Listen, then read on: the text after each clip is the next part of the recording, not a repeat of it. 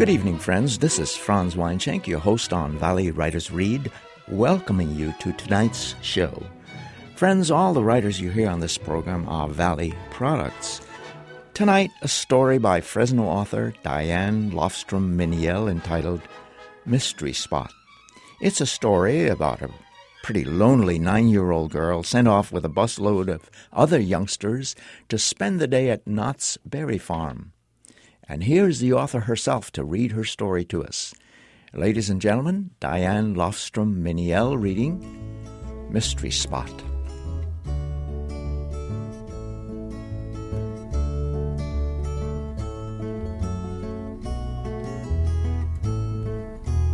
Puff the magic dragon lived by the sea and frolicked in the autumn mist in a land called Honolulu. Little Jackie Paper loved that rascal Puff and brought him strings and sealing wax and other fancy stuff. Oh, Puff the magic dragon lived by the sea. Mystery Spot. One morning when I was 9, my mom and I argued about sending me on a day trip to Knott's Berry Farm. During the summers, while she worked as a seamstress for the studios in and around Los Angeles, I kept busy cycling through Vacation Bible School, summer school, and YMCA day camp until the regular school started up again in the fall. The Knott's trip was a special activity. After summer school ended and before the regular weekly YMCA camp program started. In the town that birthed the adventures of Ozzie and Harriet and Father Knows Best, day camp functioned as a babysitter for the child of working or divorced parents, a mechanism to keep a child out of trouble and under adult supervision. I'm sure I begged Mom to stay at home because none of my friends agreed to go with me. An obedient child, I did not expend much effort to win an argument. So, Mom won. Our tiff made us miss the city bus. Mom and I arrived at the Hollywood YMCA as the camp bus stood in the parking lot, its engines running, ready to leave. All the other children were seated on the bus. The counselor told me to find a seat as my mother took care of the fare. I remember walking down the aisle. For a camp bus, it was quiet. All of us children packed off to find adventure with strangers. As I made my way down the aisle, I noticed the girls sat on one side and the boys sat on the other. I searched for a vacant seat on the girls' side, my heart racing when I realized there wasn't one. The only empty seat was on the boys' side, next to a boy who sat on it dead center. His face was turned away from me, looking out the window, and then he turned to look at me. His eyes were light blue, and his cheeks dimpled. He was Kurt Russell pretty, the kind of boy who would grow up to be the captain of the football team and make his life with a gorgeous blonde. Kurts were usually mean to chubby, brown-haired girls like me. They had to be to avoid ridicule from their friends. The camp counselor yelled to me from the front of the bus, "Take that seat." And the boy looked up at the camp counselor with the expression, "You've got to be kidding." "Scoot over," the counselor continued, "or do you want to spend the entire day camped out in the parking lot?" The boy moved over and focused his eyes on the window. I sat down and looked over his head to mouth goodbye to my mom. To my mortification, she waved and blew me kisses. A few children on the bus snickered, and some boys made smooching sounds, but Kurt did not. He continued to look out the window, his face so close to the glass, his breath beaded on the windows. I settled back into the seat as the bus drove down Hollywood Boulevard and over to the freeway on-ramp, the start of the hour or so ride to a fun-filled day at Knott's. I felt uncomfortable sitting next to Kurt. By the age of 9, I perceived elementary social structure. My instincts told me he was a popular boy and just as uncomfortable sitting next to me as I was sitting next to him.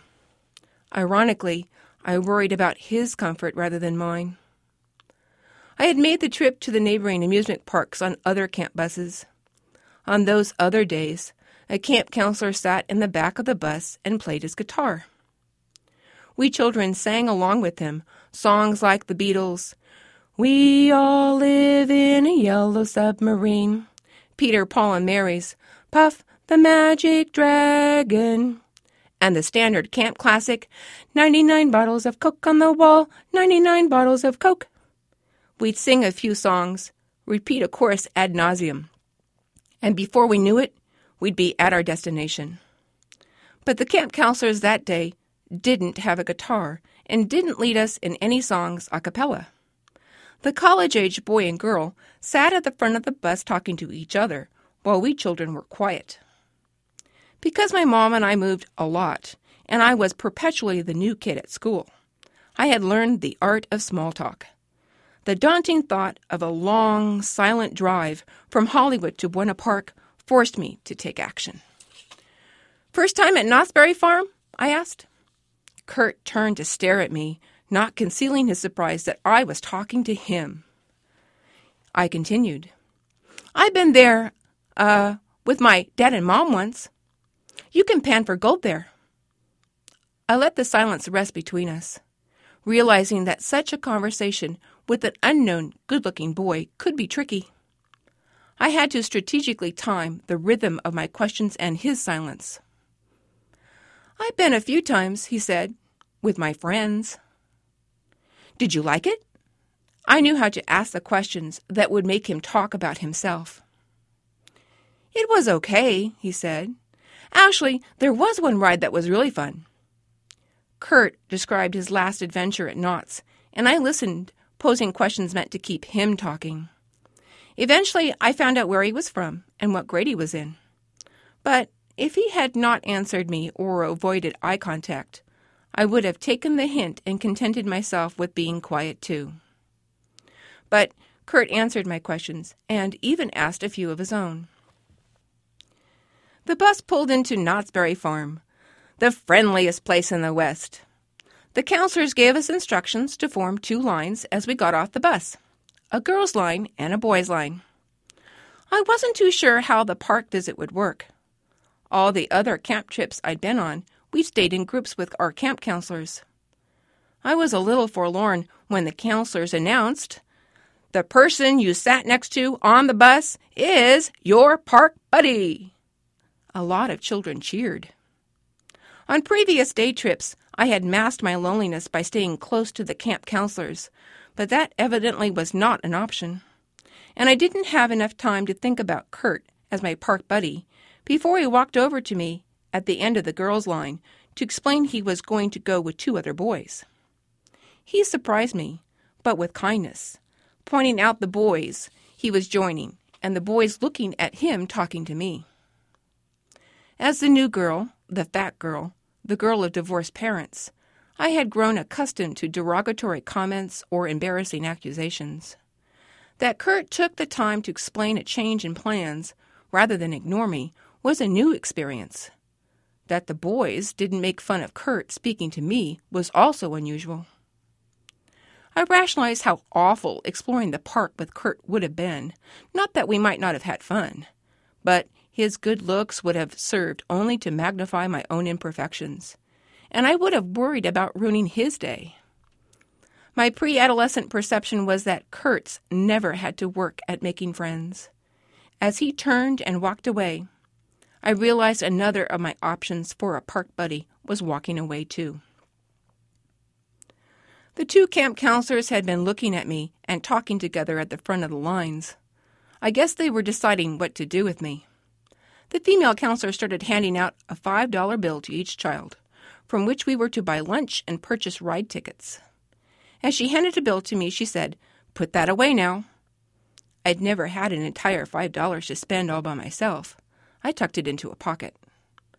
I focused on 2 girls I stood behind, a taller girl with brown hair like mine, and a smaller girl who was blonde. I was a head taller than the tall girl. After the counselor handed us our money, the tall girl looked at me and said, "Who are you going with?" If she sounded interested, I understood it was because she didn't want me tagging along with them. I anticipated her next line to have been something like, Stand somewhere else then, so they don't make you go with us." But the male counselor at the front of the lines must have heard her question as he strode toward me and said, "You are to go with these two girls," and pointed to them. "That's all right with you two now, isn't it?" His tone left no room for disagreement. They both whimpered out loud to him, but one look by an adult silenced most children back then. When I looked at the girls' faces, they quickly turned away from me, the taller girl whispering into the ear of the smaller girl, and the smaller girl nodding her head. Even as a child, I recognized the counselor's flawed decision. It was easier for him to attach me to two other children than to accept the responsibility of caring for me himself. Stunned over the counselor forcing me on the two girls, I became speechless. At that young age, college students were adults in my view, and adults were to be obeyed. I didn't have the thought to challenge the counselor's decision by saying things like, "No way, I'm not going with those two. Why can't I go with you? Isn't that what you're paid for?" But that type of questioning required a fast-forward 15 years for Bart Simpson-like dialogue. In those days, not even Dennis the Menace could be so openly insubordinate. After all, I was a child who sympathized with Casper the Friendly Ghost. Even though my appearance was frightening, my game plan was to win them over by being super friendly. As the group walked toward the park entrance, the girls separated themselves from me, walking well ahead. Accustomed to having to make the best of bad situations, I caught up to the girls and tried my chatty charm on them. "So, where are you from?" The worst case was the disappearance of my questions into the air, as if they were flames on a candle snuffed out before any light could cast its glow, before the wick could even smolder. The girls looked at each other, but said nothing, and rolled their eyes. They kept moving with the group toward the park entrance. I continued to gush. "I'm from Santa Monica Elementary. I'm going into the 5th grade. What grade are you going into?" I looked from one girl to the other. The smaller girl asked the taller, "What grade are you going into?" "6th, she said, which was immediately echoed by the smaller girl. "Me too." But they looked younger than me. I felt they were lying. "Where do you go to school?" I asked, still trying to keep the conversation going. The counselor stopped at the gate entrance, pointed to the bench at the end of the walkway, and gave us instructions to meet them there at 4 p.m. Once through the gate, the three of us took off to explore the park. We each had a map, and I started to make suggestions as to where we could go. "We could pan for gold. I did that once with my mom and dad. Afterward, they give you a small necklace with the gold dust you find." "Nah," said the taller girl. "That sounds boring." "Look," I said, pointing to a picture on the map. "They have a burro ride. We could all go." "Nah, we don't like smelly old donkeys." I looked at the map. "Oh, we could—" "You know," the taller girl said, "you don't have to stay with us if you don't want to." I didn't know how to answer her. I didn't want to stay with them if they didn't want me, but they were my only option for fast friendship. My real fear was to be alone for the day. "Well, where do you want to go?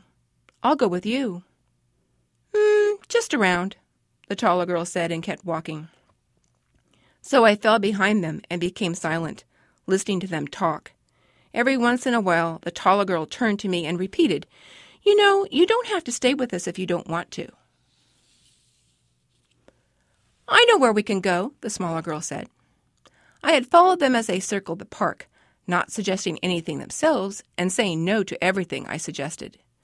We were in the main gate store, where we had eyed cowboy hats and boots, fake spurs, lasso ropes, bonnets, and miniature-covered wagons.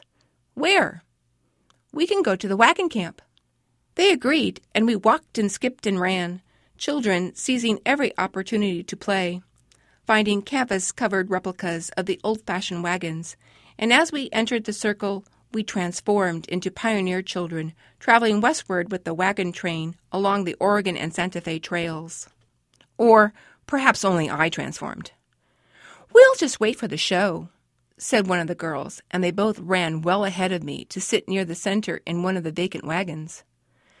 The circle of wagons begged for childhood imaginations, like playing horses with my friends after school by galloping within the apartment's gated yard, or playing Gilligan's Island, where we all fight over who got to be Gilligan.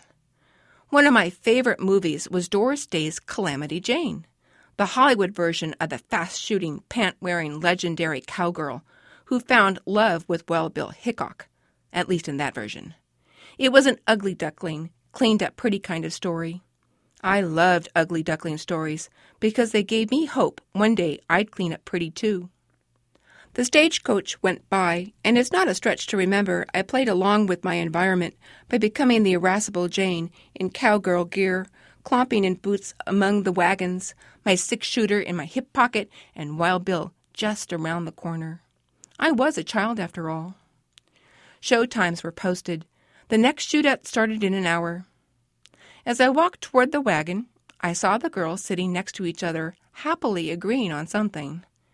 The realization that the girls were going to abandon me slapped me in the face, something like what Calamity Jane would do to Wild Bill.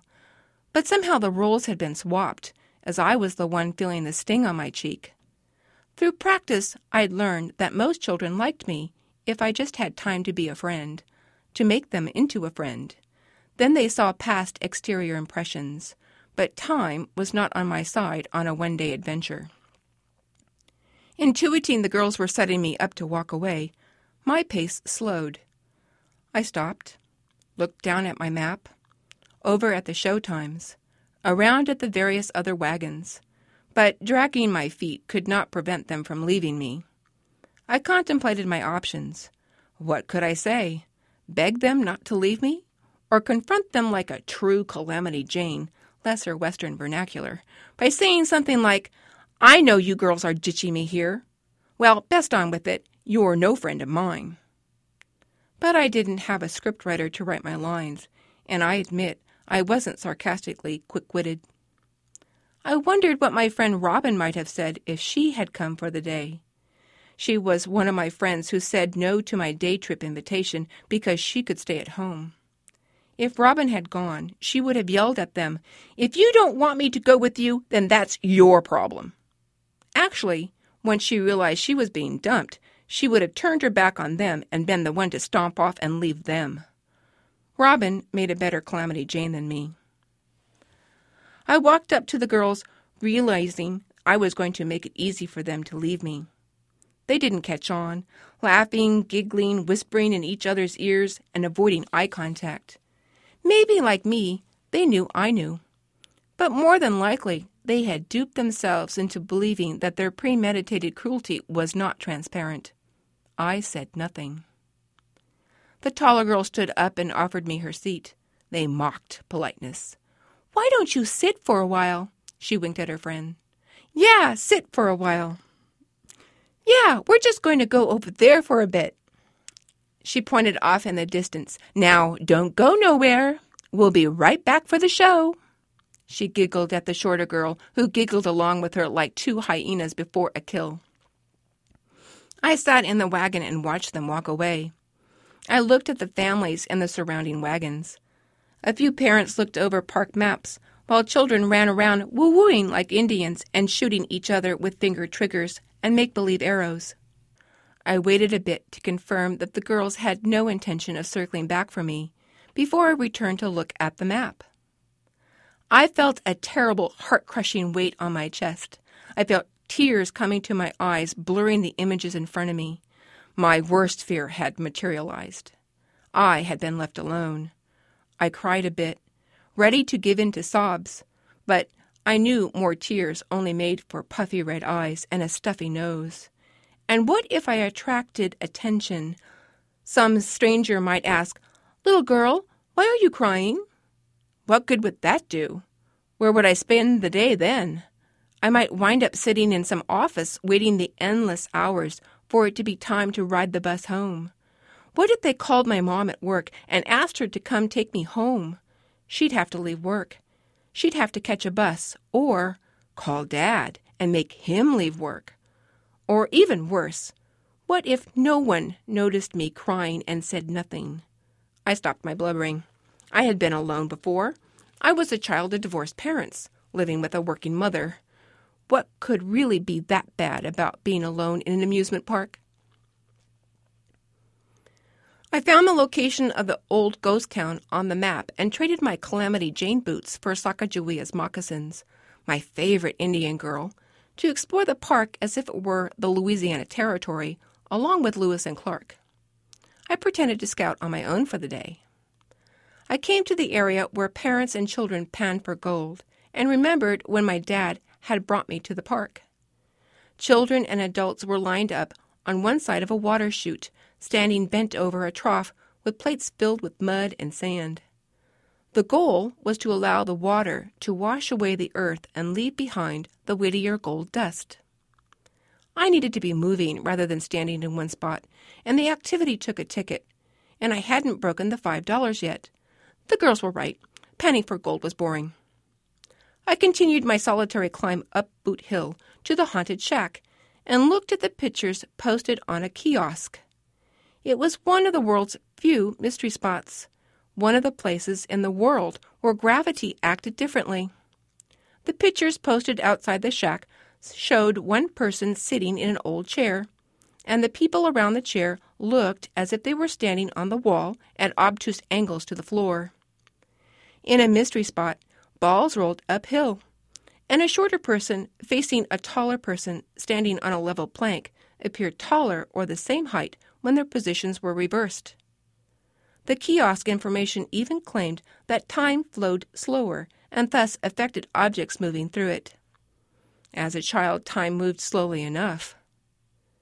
Because my mother sewed the sequenced and feathered gowns of movie stars, and my father was the practical mechanic that made magic happen for Disney illusionists, I cannot recall a time I didn't know that special effects were contrived. The daughter of a mechanical magician, my father often confided that stuntmen crushed through saloon glass made of clear sugar. Film crews exploded water towers and reversed the film to create the parting of the Red Sea, and then artists animated the water standing as a wall. As a child growing up in Hollywood, I understood the world's appearance was a facade. Movie towns were manufactured sets, exteriors only, propped up from behind, created to mask reality. While I enjoyed losing myself in a good fantasy, I still saw the curtain hiding the real wizard before Dorothy did. Mickey Mouse and the Big Bad Wolf were cartoons, make-believe characters that required real people countless hours to draw each movement to make them appear real. And I knew that Hollywood created people too. Movie stars like Marilyn Monroe, Frank Sinatra, and Rock Hudson, with beautiful exteriors that hid tragic lives.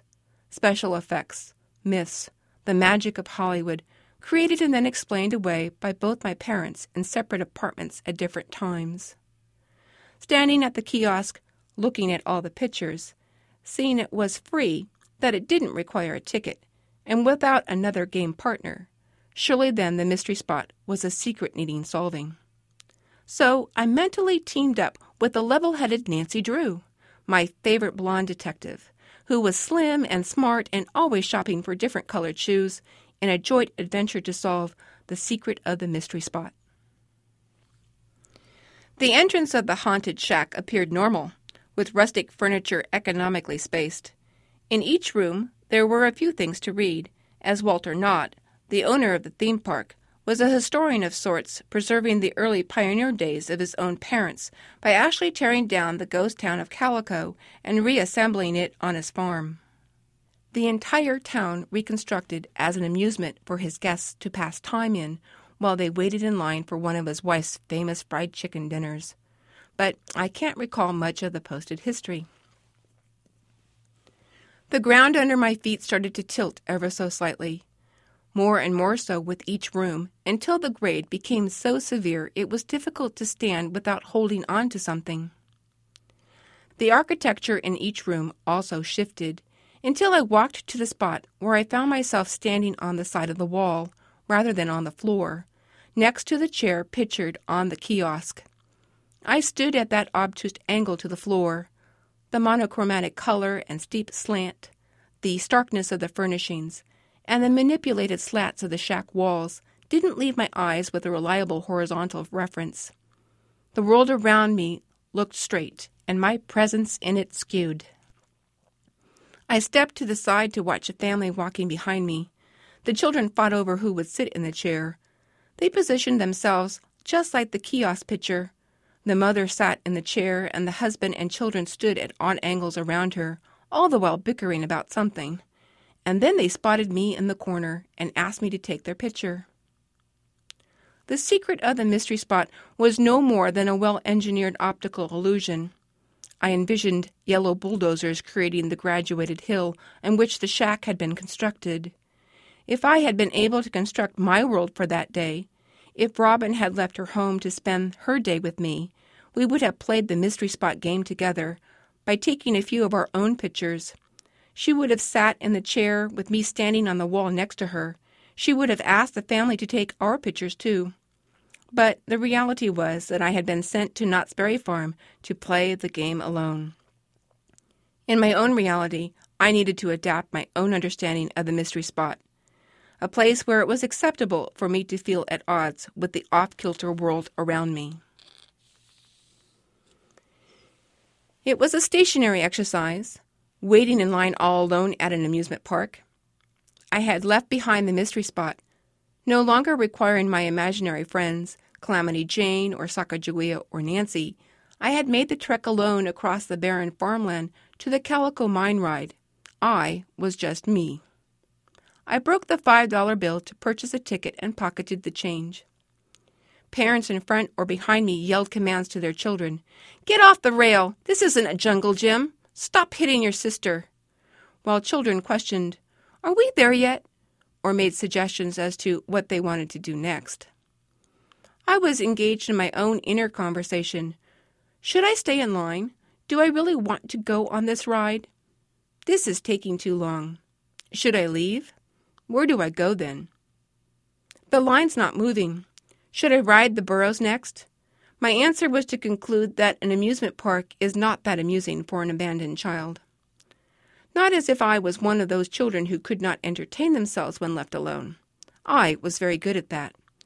At home I painted by number, read books, played dolls, and watched television, and in so doing I seldom felt alone. But the world's collective enjoyment of Knott's Berry Farm only served to emphasize my isolation, my oddity, as if I were superglued on an invisible wall, and from my obtuse angle a voyeur to the events going on around me. As a child, no lonelier place existed than in that crowd at Knott's Berry Farm. The line did move, and I stood before the gate to the miner's car. The gate attendant asked me how many. 1, I said. 1? He questioned. 1, I repeated, and held up my index finger. He motioned me into a car with another family, a mother and father with 2 children. They looked through me, and I looked over them. They were a version of reality I did not possess, a mother and father still together on vacation, enjoying the park. And because I didn't want to answer any hard questions such as, "Where are your parents? Who are you with?" I behaved as if it was normal for me to be riding the Calico Mine ride alone as a child. After the family gave me an initial look or two, they too acted as if I wasn't even there. The rickety miner's car started to move along the track into the cavern. Clickety-clack, clickety-clack, faster and faster until the sound was a steady click, click, click, click, until we were gliding into the mountain, its coolness a sharp contrast to the warm Southern California summer. The deeper down the car went, the darker toward the center of the earth, the more I could eclipse the family in front of me, to dwell on the wind blowing in my face, my hair flying behind me.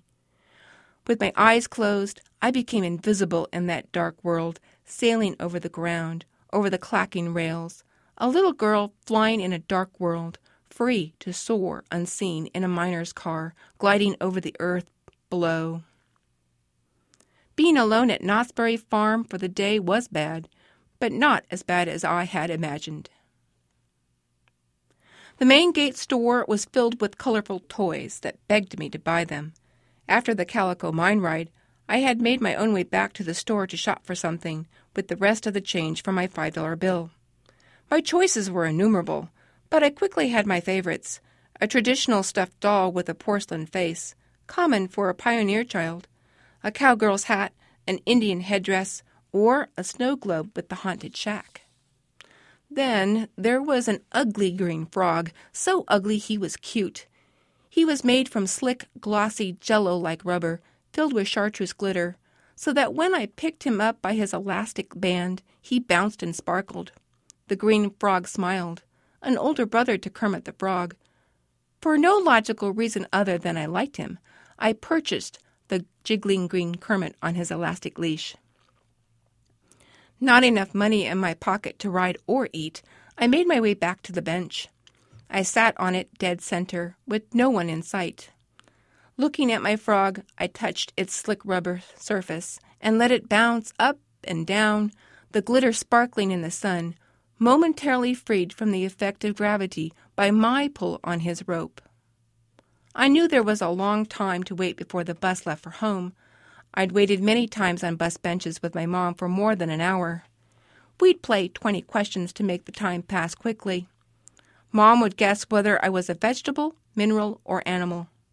I was always an animal, and then mostly a horse, or a zebra, or an elephant. The hours passed quickly if we played, and this time I would have been a frog, a green, glittering frog.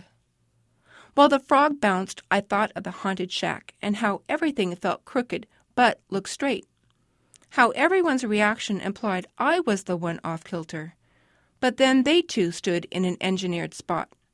The world had spent a lot of time manufacturing a reality that didn't exist for lonely children like me, parents happily married, children and adults movie star beautiful, cantankerous Janes falling in love with legends, Indians living free, and places where the rules of gravity did not apply.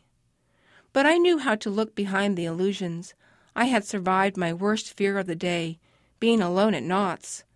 I began to see that a mystery spot was a matter of engineering and belief. From my own spot on that bench, I started to feel centered, even with the world around me askew. Lost in my own imaginations, a boy walked up to me. "Is this the bench where we wait to go back to the YMCA in Hollywood?" He was alone, too. "Yeah," I said. He sat down next to me. He was a Jerry Mathers type of boy with dark hair and slightly pudgy. "You get ditched, too?" His voice was high-pitched and squeaky.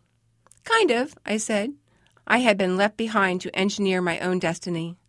"So how much longer do we got to wait?" he said. There was a clock hanging above us which read 10 of 2. More than 2 hours. I recognized Jerry as my opportunity to make a day camp companion.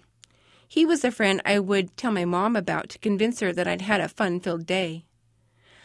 "Know how to play 20 questions?" I asked him. "Yeah," he said. I bounced my frog, my sparkling, slick Kermit, who sailed up and then down, magically freed from the pull of the earth mid-jumps and falls by the twist of my wrist.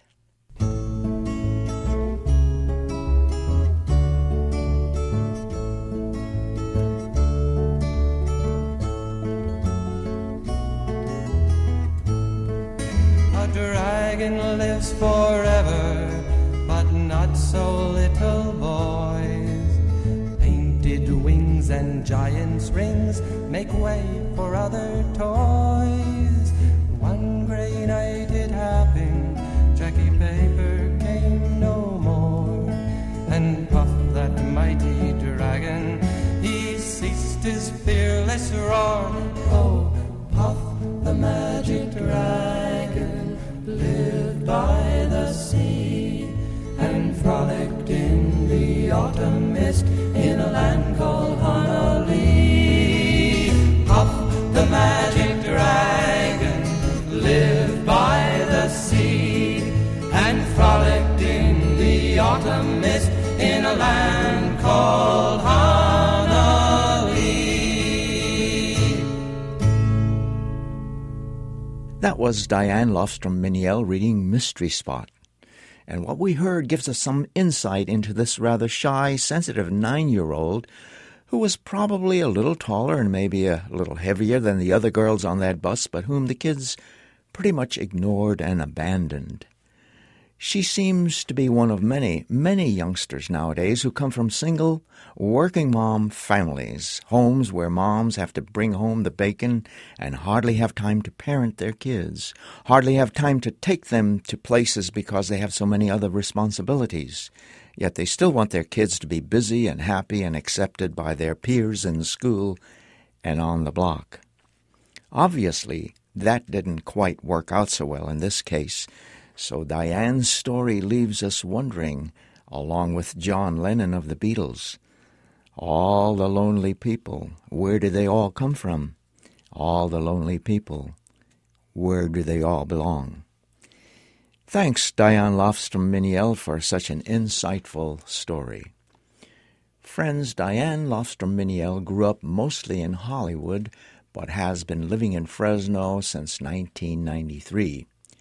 She read at the 2005 Rogue Festival and also at the 2006 Mellis Conference in Fresno, and a story of hers is going to be published in Fresno State's official literary journal, the San Joaquin Review. We're grateful for your story tonight, Diane, and hope you have another one for us for next year. And so we come to the end of another edition of Valley Writers Read. Thank you for listening. Next week, we'll be featuring a perennial favorite of ours, David Borofka. Be sure to mark your calendar for that and join us next Wednesday. If you'd like to listen to tonight's story or any of the other programs in this series, just go online to kvpr.org and click on Archived Audio. Meanwhile, this is your host, Franz Weinschenk, wishing you and yours a great life story until we meet again. Good night.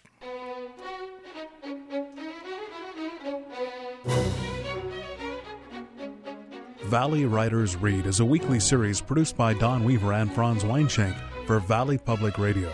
Please join us again next Wednesday at the same time for another edition of Valley Writers Read.